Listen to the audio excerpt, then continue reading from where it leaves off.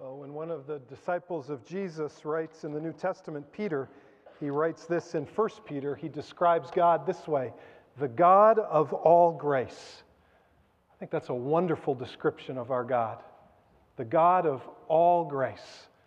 Not the God of some grace or limited grace or mediocre grace. It's the God of all grace. Just think of your week. There's probably been moments this week where you have needed some of the grace of God. Think of all the different ways that could play itself out. The grace of strength from God. Anyone need that this week? The grace of comfort. The grace of guidance. The grace of peace or of hope or of assurance or of acceptance or of joy or of love. What grace have you needed this week? And when Peter declares God is a God of all grace, what he's declaring is that whatever you've needed from him, needed to receive, he has enough of it to give. He's not running out as you think of what you need and the grace that you've needed this week from God. All the grace that you need is available. But now just think of that, even as you're thinking of the area that you need grace, then think of the people who are sitting around you. The auditorium's full. We've got people online. Think of all the different grace that they have needed. You may have needed the grace of strength, but someone else has needed the grace of comfort. Someone else has needed joy or love or assurance. And God has all the grace that is needed in all of those areas. It's not like he, said to Harbor this week, hey, a lot of grace was needed. I ran out. So those of you, whose last name starts with T and on, sorry, you're not getting any grace. We'll start at the end. We'll start at the beginning of the alphabet. We'll start with T next week, and you can get some next week. No, he's the God of all grace. He's got plenty. Or it's not like there was a run on peace this week. Right? People needed the grace of peace, and God just says to you near the end of the week, sorry, peace was really popular. I've ran out. I don't have any more to give. If you're looking for hope, got lots of that left. It wasn't as popular. But peace, I'm limited. No, he is the God of all grace in every area and all that we need. What a wonderful description of our God. We could just pause here even now and just sing and worship and say, God, thank you that you are the God of all grace. And it means you freely give it. That's what grace is. It's freely given. It's not earned. It's just given. And so then the question that I want to answer this morning, it is absolutely true that God is the God of all grace. Then the question is, how do we actually receive that? If God has all of this grace willing and ready to give, how do we receive it? How do we position ourselves to receive what he has to offer? And so as you're thinking of that, what do we do? What means has he given us to receive the grace that he has for us? Let me just give this illustration. Let me move us out of our context into another context as we seek to answer that question. Imagine this morning a village in India. God's doing a wonderful work in India. Hundreds of thousands of people are trusting in Christ there. But imagine a village in India where someone goes from another village and they go and they share the gospel. And there in that village, maybe 15, 20 people at the most believe in Christ. There's a couple of families, and in one family, the head of the household, the dad, he believes, and the family believes as well. And so the guy who's gone and shared the gospel, he baptizes that one man, and then he sort of instructs them a little bit, and then he says, I got to go, but I'll be back in a month, but you guys meet together every week. Gather together, and here's a Bible, and keep growing in your faith. And so then, this little group is planning to get together for the first time, and they call you on the phone. And they say, hey, we need a lot of grace this week from God. Right? The village is not happy. Right? Some of us are being persecuted. We're fearing for our lives. Our homes could be burned down. We could be run out of town. Our family has ostracized us. We need a lot of grace. What do we do to receive this grace? How do we gather together? How do we get the grace that is needed? Now, let me mention some things here. what you're not going to say. And all of these things are good things, but you're not going to say, do you have like a coffee bar with a cafe area? Because that would really help you, and they're going to say, no, we don't have any of that, and wasn't the band great this morning? Did so well. But you're not going to say, do you have a drummer and a violinist and a bass player and some great musicians, right? If you had all that, right? Or do you have carpeting and fancy seats or comfortable seats, hopefully, unless you're sitting out in the aisle, sorry about that. But you have comfortable seats. Now, again, all of those things matter. I'm not diminishing them. We have been blessed by them this morning.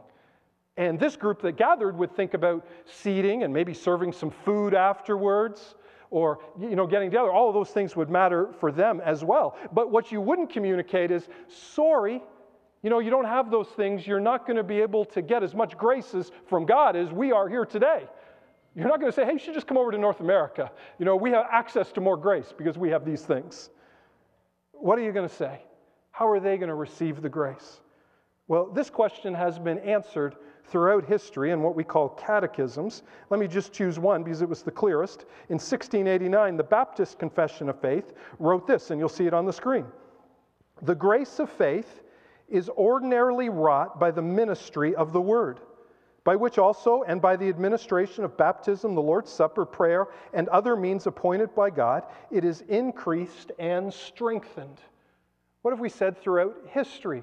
What are the means by which we receive the grace that God has to give? It's defined here. It's a little bit wordy, but through the Word, through the Scriptures, we receive what God has for us. What are the other means? Baptism, Lord's Supper, prayer, public reading of Scripture, singing. These are the means that God has given His church to receive all the grace that He has to offer. And so if you were talking to your friend on the phone, you wouldn't need to talk about seating arrangements or hospitality afterwards. You could say, here's what you do. Gather people together. Sing a song. Pray. Open up Scripture. Read it aloud.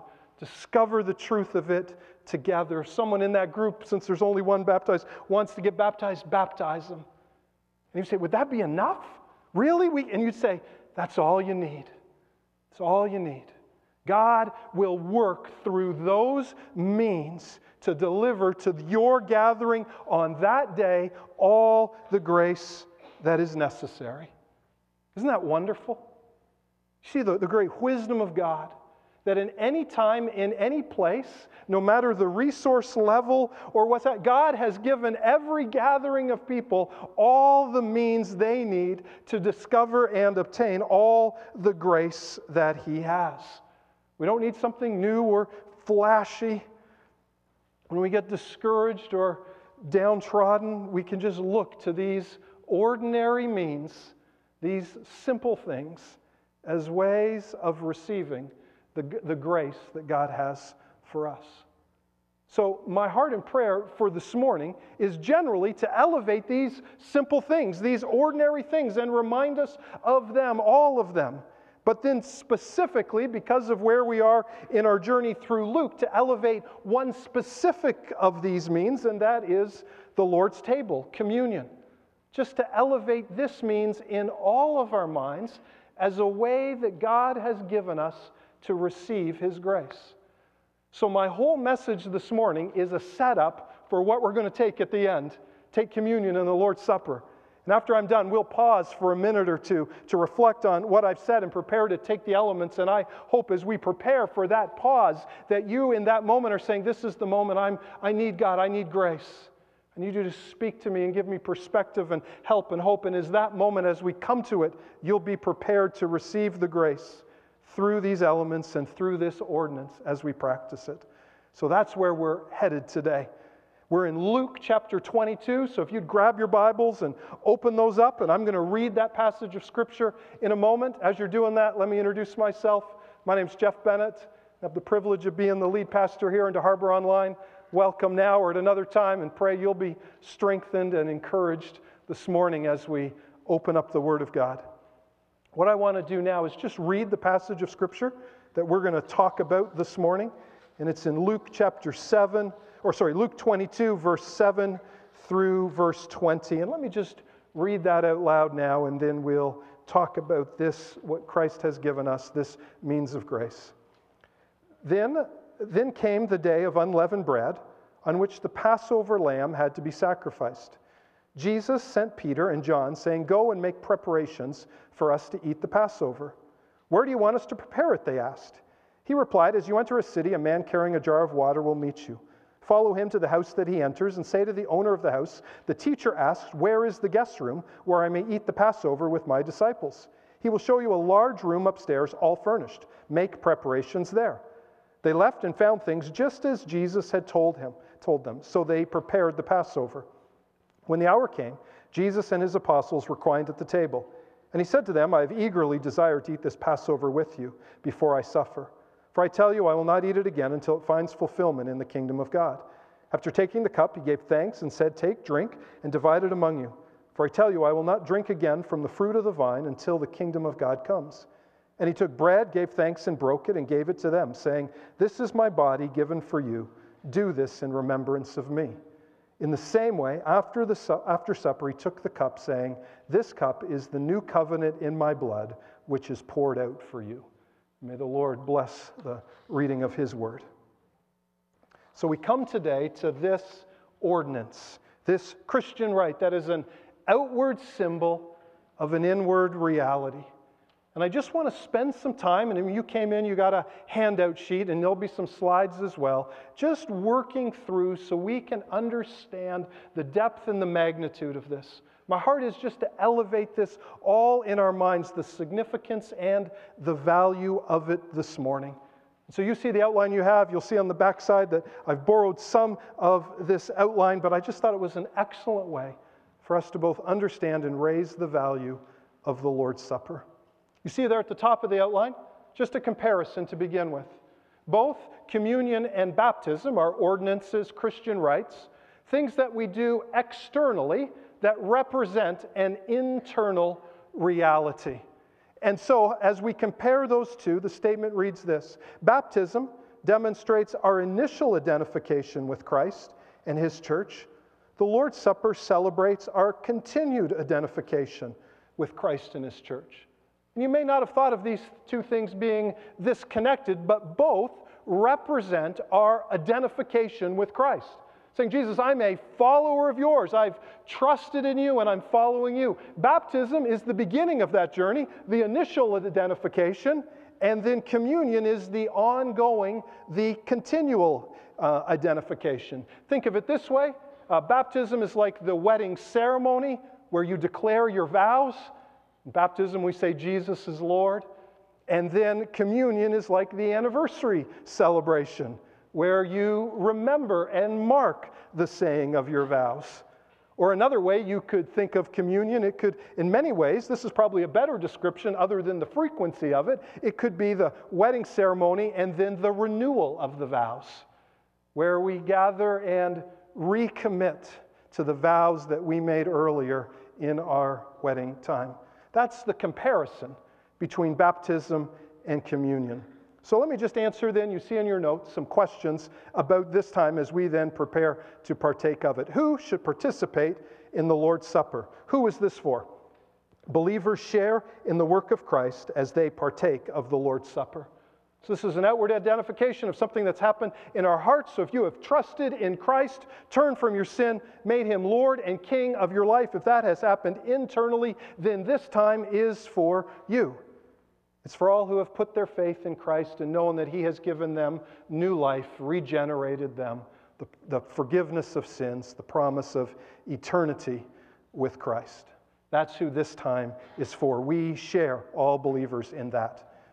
This morning, if you know you're in that category, if you just said, "Yep, I know that's me, I know I'm a follower of Christ," let me just add a second category. If you know you're in that category and have not yet been baptized, then can I just sort of mark the anomaly that you're existing in? It's like you've sort of gone, you're celebrating the anniversary, you're renewing your vows, but yet you have not yet been to the wedding ceremony and declared your vows. And so if you know for sure that you are a follower of Christ and have not been baptized, I would just encourage you, be obedient to Jesus. Declare that publicly. identify with him through baptism, get baptized. Then the second part of this is, you see in your notes there, believers, this is for communion, but unbelievers look in and see the work of Christ as they watch the Lord's Supper. We ask that unbelievers, and what the Bible says, is not partake of this. It's called fencing the table. We try to do that every time we partake of it.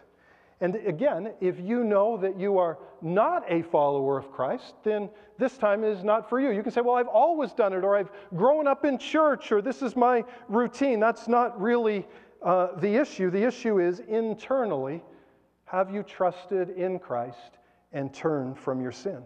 And if you've not done that, then we would invite you to do that today. If you're unsure where you stand in those things, we would invite you to connect with the person that you came with or someone here on our staff. We would love to walk with you to begin to figure out all that it means to be a follower of Christ. So that's who should participate. Second one then is, where should we have the Lord's Supper? And in 1 Corinthians 11, where Paul gives a lot more instructions on this, let me just name off the verses in case you want to look them up after. Verses 18, 20, and 33, Paul says, when you come together, when you meet together, celebrate this Lord's Supper. And so simply we would say this time, where should we take it? In the gathering of the church. Think back to our little church there in India. You know, they're getting together for the first week, and they're going to sing maybe and pray and read some scripture. Maybe someone gets baptized.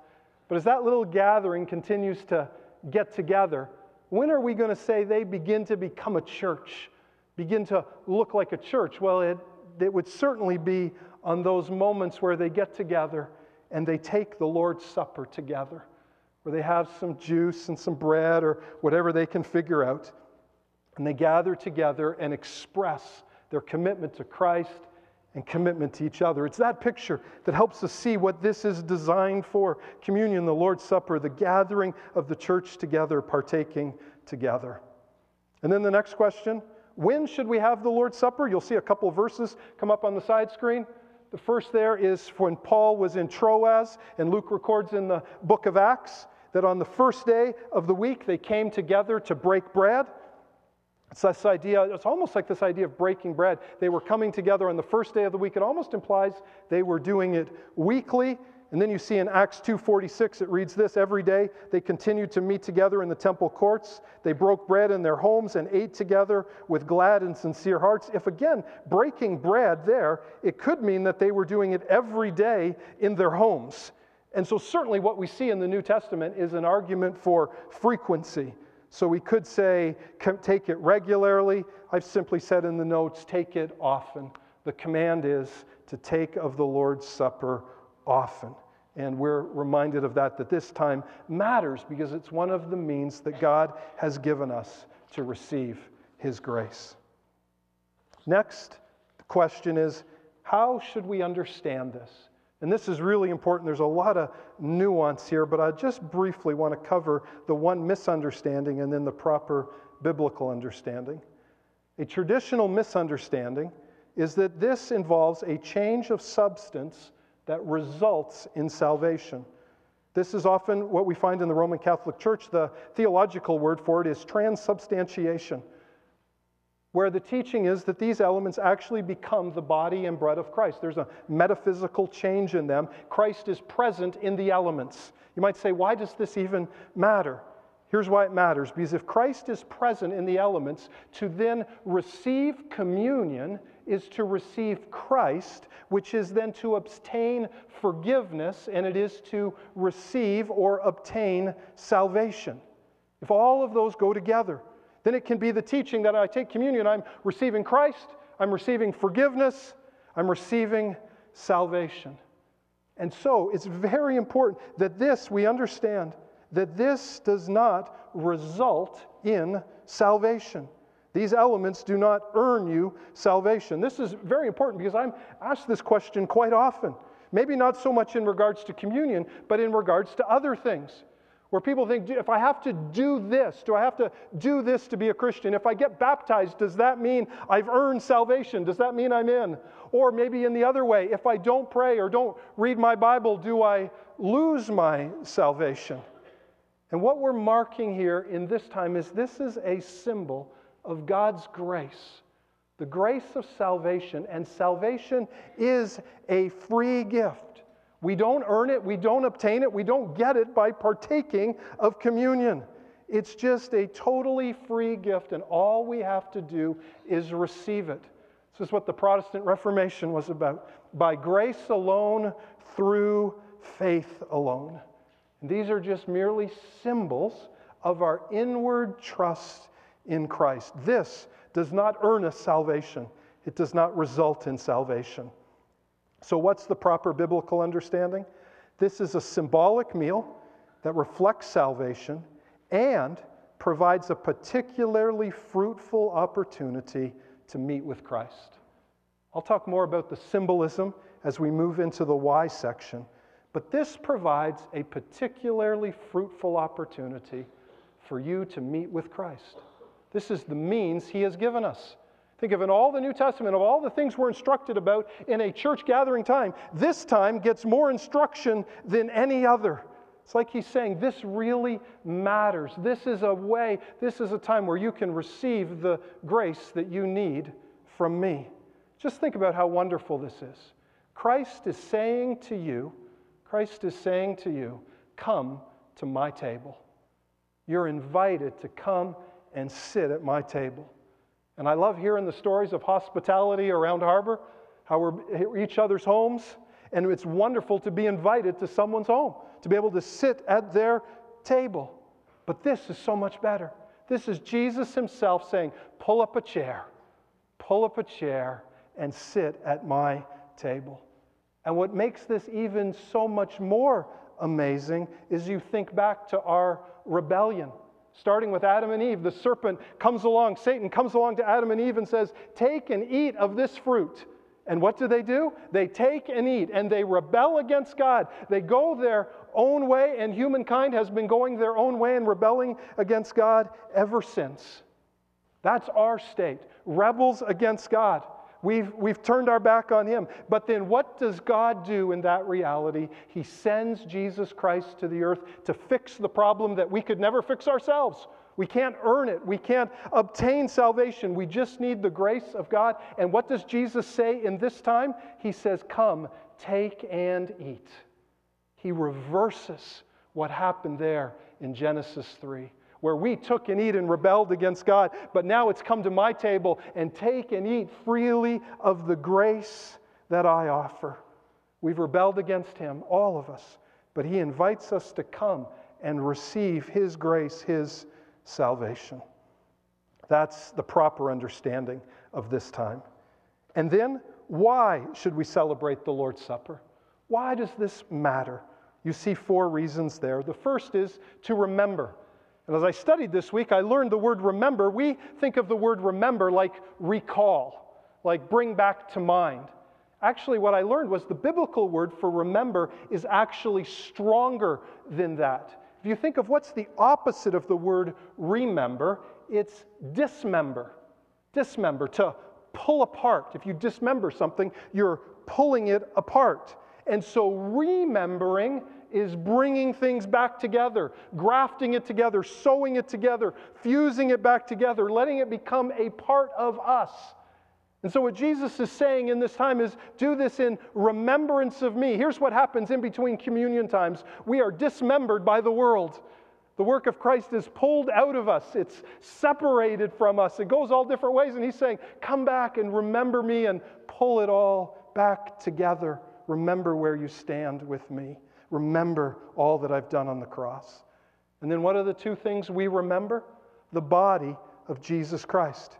Certainly His birth, His life, but ultimately His suffering, His death. We remember His affliction for us. This is a real moment in history, a real suffering Jesus on a cross who is afflicted for us. It's not just an idea or a concept. It is a moment, a crucifixion, and we remember that during this time. And then we remember the body of Jesus crucified, but we also remember the blood of Jesus. The Old Testament tells us that without the shedding of blood, there's no forgiveness of sin. And so in the Old Testament, a lamb would be brought and it would be slaughtered. And everyone sort of knew that lamb didn't, it didn't forgive the sin, but it pointed to something else. It was a symbol of something that was to come. And now we come to this moment in Luke where we read the story of this Last Supper, this First Communion. They're eating this Passover meal together. And you notice there was bread there was juice, there was a cup, but there's no lamb at this Passover meal. No lamb is there. And if the disciples were to say, Jesus, every time we eat the Passover, there's always a lamb. Where's the lamb? What would Jesus say? I am the lamb. Behold the Lamb of God that takes away the sin of the world. There was a lamb there at that first communion. It was Jesus himself. And what he's saying is everything is pointing to me and what I will do on the cross. I am dealing with sin and death permanently, and this next 24 hours is a night and day like no other. We remember the blood of Jesus shed for the forgiveness of sin. So we remember those two things. And then secondly, we reflect. And what do we reflect on? Firstly, our own sin. Let me just read these verses again from 2 Corinthians 11, where Paul talks about what it means to reflect. He talks about everyone ought to examine themselves before they eat of the bread and drink of the cup. And what was happening, you see there, is some weren't, and they were eating and drinking judgment on themselves. And then Paul says in verse 30, that is why many among you are weak and sick, and a number of you have fallen asleep. What does fallen asleep mean? It means died. So Paul writes to a real church there in the city of Corinth, and he says, this is serious. Some of you have dishonored this time. You've dishonored it, and because of it, some of you are weak and sick, and some of you have even died. We come to this time with great seriousness. There's nothing casual about it. We should come with deep confession. If we cling to our sin, it dishonors this ceremony, but it also dishonors the body and blood of Christ. We're treating lightly his gracious sacrifice for us. So we reflect on our sin. But then secondly, we reflect on his promises. Even as we do that first one, we reflect on our own sin. You can feel the heaviness and the weight of your deeds, your actions, your words, your thoughts. It sort of comes in on you. But now we reflect on the promises of God. The promises of God in this time. Think back to the first Passover there in Egypt. Moses was to tell the people that the angel of death was coming into the camp. And in order for the people to be saved, they needed to slaughter a lamb and put the blood over the door. And the Israelites did that, and the Bible tells us that some Egyptians did that as well. In faith, they slaughtered a lamb and they put its blood over the door, and when the angel of death came, it passed over that home. It saw the blood on the door and passed over. That's why it's called the Passover. The house was passed over. And that's what we reflect on this time, that our sin has been passed over. The blood of the Lamb has covered us. That's the great promise of God demonstrated through both that first Passover and through partaking of this. And then we come, as we reflect on that promise, we feast.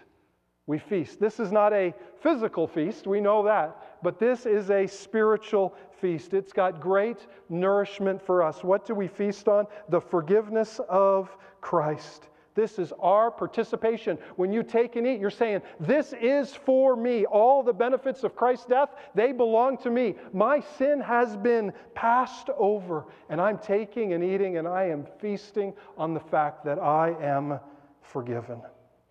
And then not only that, we feast on the faithfulness of God. Some of you maybe need to hear this morning. We mark that in this time, Jesus has invited all who are in Christ to come to his table. He's passed over our sin. He says, come, I invite you. This is vivid. This is visual. This is the picture that Jesus Christ loves you. He died for you. So individually and personally, he wants to say to all who are in Christ, as you come, find reassurance of my great love for you. I am faithful to you. I am faithful to you. Even if this week you have not been faithful to me, I am faithful to you. Know that I love you. That's the second reason we come and we reflect on these great promises. And then the third reason we come, why, is to renew. To renew, three different things you see there. First, our commitment to Christ. When you take these elements, you're saying, I'm trusting in Jesus. I've turned from my sin. Jesus, you're my Lord, you're my King, you're my Savior. I am following you. Think of it in these terms. If you weren't a Christian, taking of these elements, you'd say, if I wasn't a Christian, I would become one right now. I'm in all over again. Or if you've been baptized, you would take the elements and say, if I had the opportunity to get baptized again, I would, but I don't need to. But I'm taking of this time to declare again my commitment to Christ. Every time we partake, we get to declare our commitment to Him all over again, affirm our faith in Him. Secondly, we declare our commitment to each other.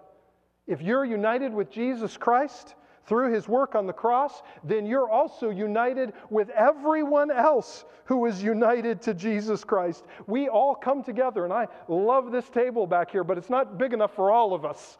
We would need a long table, but that's the picture of it. We come together all one in Christ, to one loaf, one cup. The symbolism is we come and we identify with each other. We commit ourselves to each other, to love and to care and be unified together. And isn't it wonderful? This is the symbol that we partake of today. It's great to see Harbor. We have a growing diversity. And praise God for that. People born in all different places of the world, different languages, different ethnicities. It's wonderful to see. And this is a declaration that we come together. What we have in common in Christ is greater than any differences that we may have. This week I was out knocking on doors, and I never met this young lady. She was delightful. She was from Trinidad. So she was so friendly and happy. We were out knocking on doors, praying for people and sharing the gospel. And I said to her about three-fourths of the way through, I said, it's so nice being with you. You're just so friendly and happy, and everyone's been nice and friendly to us. Thank you for that. And she said, oh, no, thank you. She said, Jeff, I think the other reason people are friendly and happy is they're curious, right? She said, I'm a woman, I'm young, and I'm black, and you're old and white, and... And she said, people are just wondering, how did the two of us get together on this street? And I said, oh, you're exactly right. You're exactly right. And that was some of the joy in that time of saying, what has brought us together is Christ. This is what we declare in this moment, that we are one family. And then third, we declare our commitment to the mission of God. Paul writes in verse 26 there, 1 Corinthians 11, that when we partake this, it is a proclamation. We proclaim the Lord's death until He comes. And so when we take this, you're proclaiming. You're saying, this is something that I want to shout out. And so it's interesting just to note here how the mission of God is embedded in everything. Jesus is saying this is important. So when you come, it's a proclamation, but continue to commit yourself to proclaiming that message, both as you partake, but then ongoingly. It matters. This is a part of my Great Commission to share these words. And then lastly, we remember, we reflect, we renew, but we also rejoice. This is serious, undoubtedly, yes, but it is also a celebration. Christ has set us free. Think back to the first Passover. They were slaves in Egypt for so many years, and now they have been set free. They have been released from the slavery that they were in. And this is the picture that Christ gives us. We were slaves to sin, in bondage to sin. But yet Christ comes, and through the work on the cross, He sets us free from sin, sets us free from the enemy of death. We are dead to sin and alive to Christ. You can say no to sin. You can be different because He has set you free. And that's what we celebrate here in these moments. And then lastly, we celebrate that He is coming back. The wedding supper of the Lamb. You saw that there was a time frame when we read in Luke. One day, we will share this time with Jesus, with all believers throughout all human history. It will be quite a day. because there will be no more pain, no more emptiness, no more sorrow. We will be with Christ and all who are in Christ. And here's the good news. Christ is going to get us there. He's going to get us there for all who are in Him. This is a foretaste of the great banquet that is to come. And what a joy it will be on that day to celebrate the Lord's table with Him. So that's why we take this time to remember, to reflect, to renew, and to celebrate, to rejoice in our hearts. I hope you're ready to partake of this time and spend some moments, even in quiet, just to reflect on and let yourself receive the grace that Christ might want to give you today. Let me just read one last quote. You'll see it on the screen. Here's what it says. Let us understand, therefore, that this time is a medicine for poor, spiritually sick people. Yet we do not doubt that He is the heavenly bread that feeds and nourishes us for eternal life. So let us be grateful for the infinite goodness of our Savior, who spreads out all the riches and goods on His table to distribute them to us. Who is this time for? It is for poor, spiritually sick people. And if you're in that category today, then we come to the cross. We receive the grace that He has for us, and as the quote reminds us, we can receive the infinite goodness of God. It's all grace. We just come and receive it. So let me invite you to do this. We're just going to play a little bit of music. Let me give you about a minute just to reflect on what I've said. Maybe something has really stuck in your heart today, and you just want to pause and say, God, I just want to receive what you want to give me today. I need your grace today. So let's take a moment and do that, and then stay in your seats. Then I'll come back and I'll explain how we're going to actually partake of the elements.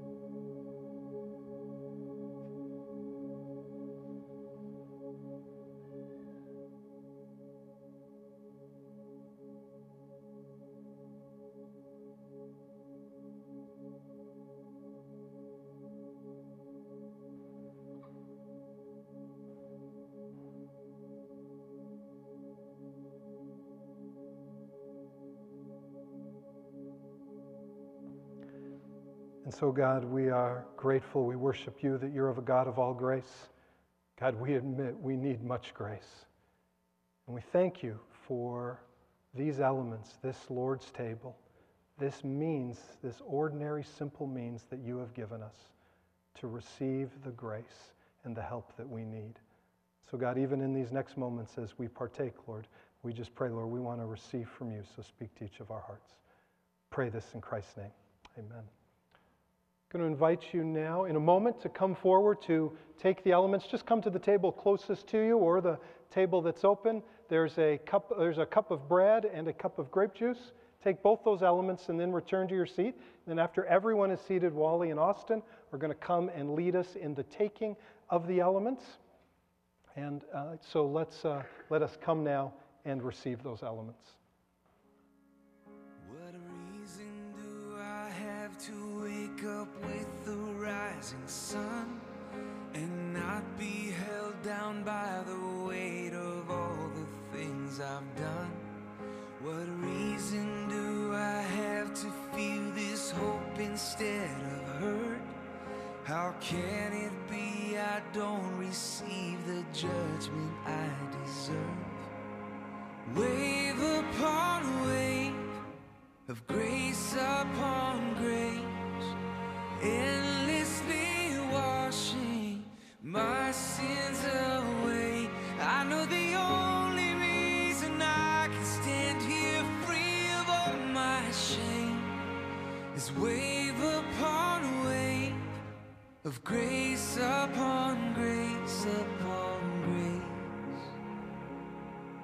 How can you see me at my worst and still say I am loved?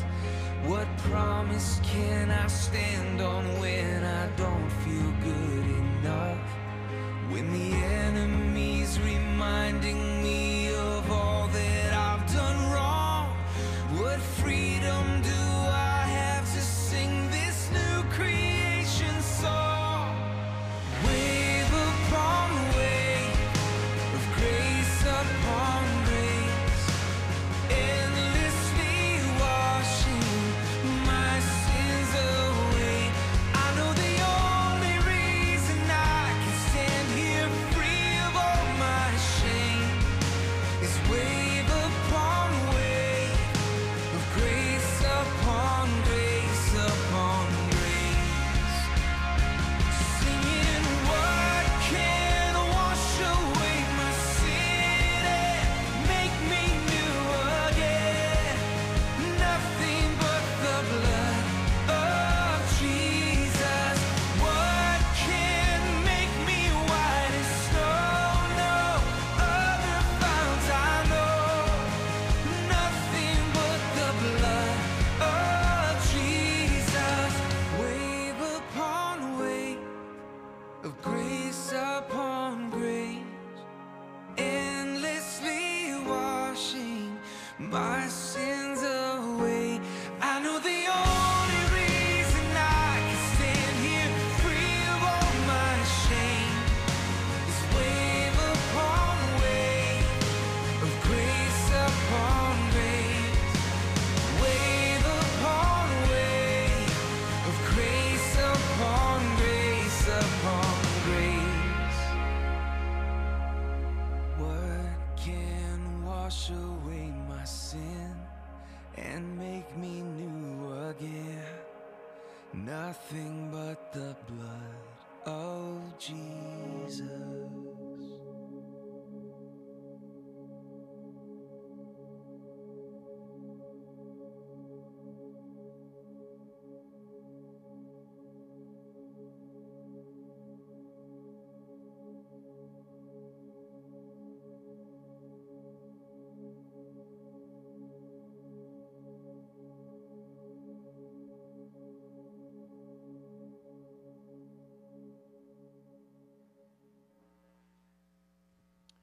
Well, before we take the bread, why don't we just bow our heads in prayer together?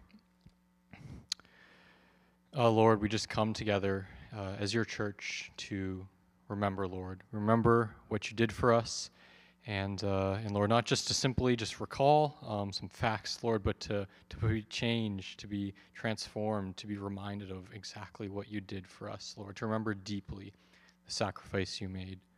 So, Lord, we thank you.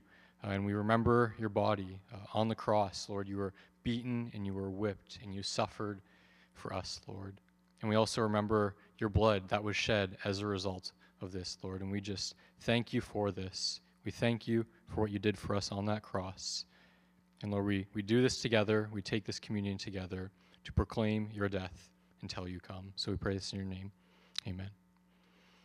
All right, let's take the bread together.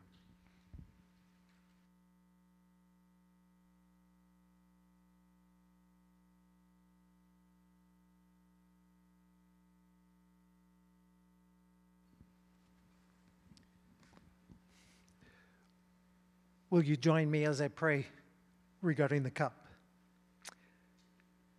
Father God, we thank you for your word, for the message that pointed us to the all-sufficient, perfect Son of God who gave his life for us. Well, I'm reminded of the words of Charles Wesley when he composed the song that said, "We thank you, Jesus. We thank you that Jesus left his Father's throne above and emptied himself of all but love and bled for our helpless estate. 'Tis mercy all, immense and free. For, oh my God, it found out me. It found out us. We are undeserving.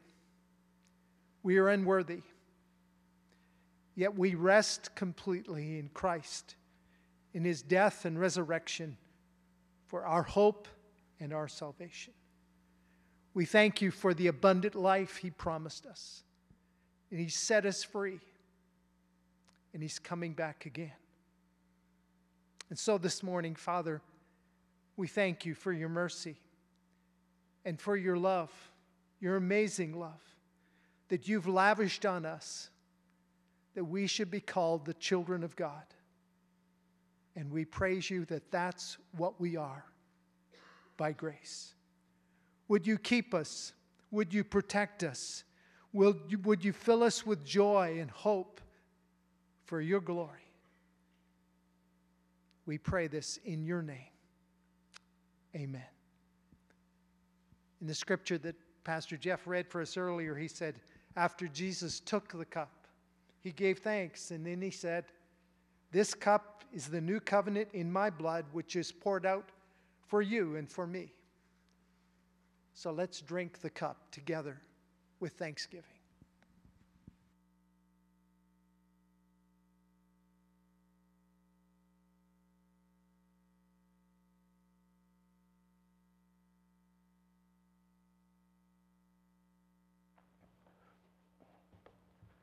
Isn't it wonderful that Christ gave us these simple means, these ordinary means? We can just pause and reflect and think on him and receive the grace that he needs for us. We have this grace to do together, but then this week, if you need more grace, you've got the Word of God, you've got prayer. Again, we've got these simple, ordinary means where we can connect and receive from Christ. As I do every week, let me just wrap up our time together before we ask you to stand and we say 4 words and dismiss. 2 things. One is this Wednesday night, just a reminder, as I said earlier, are responding biblically to abortion.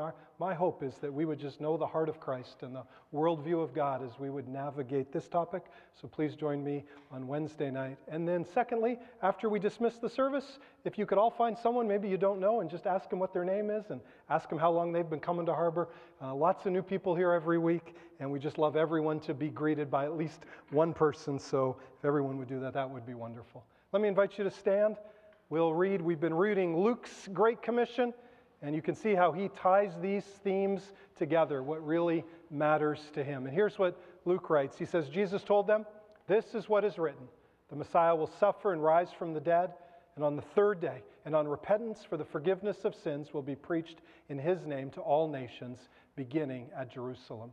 So with that commission from Luke, Harbor, we are sent.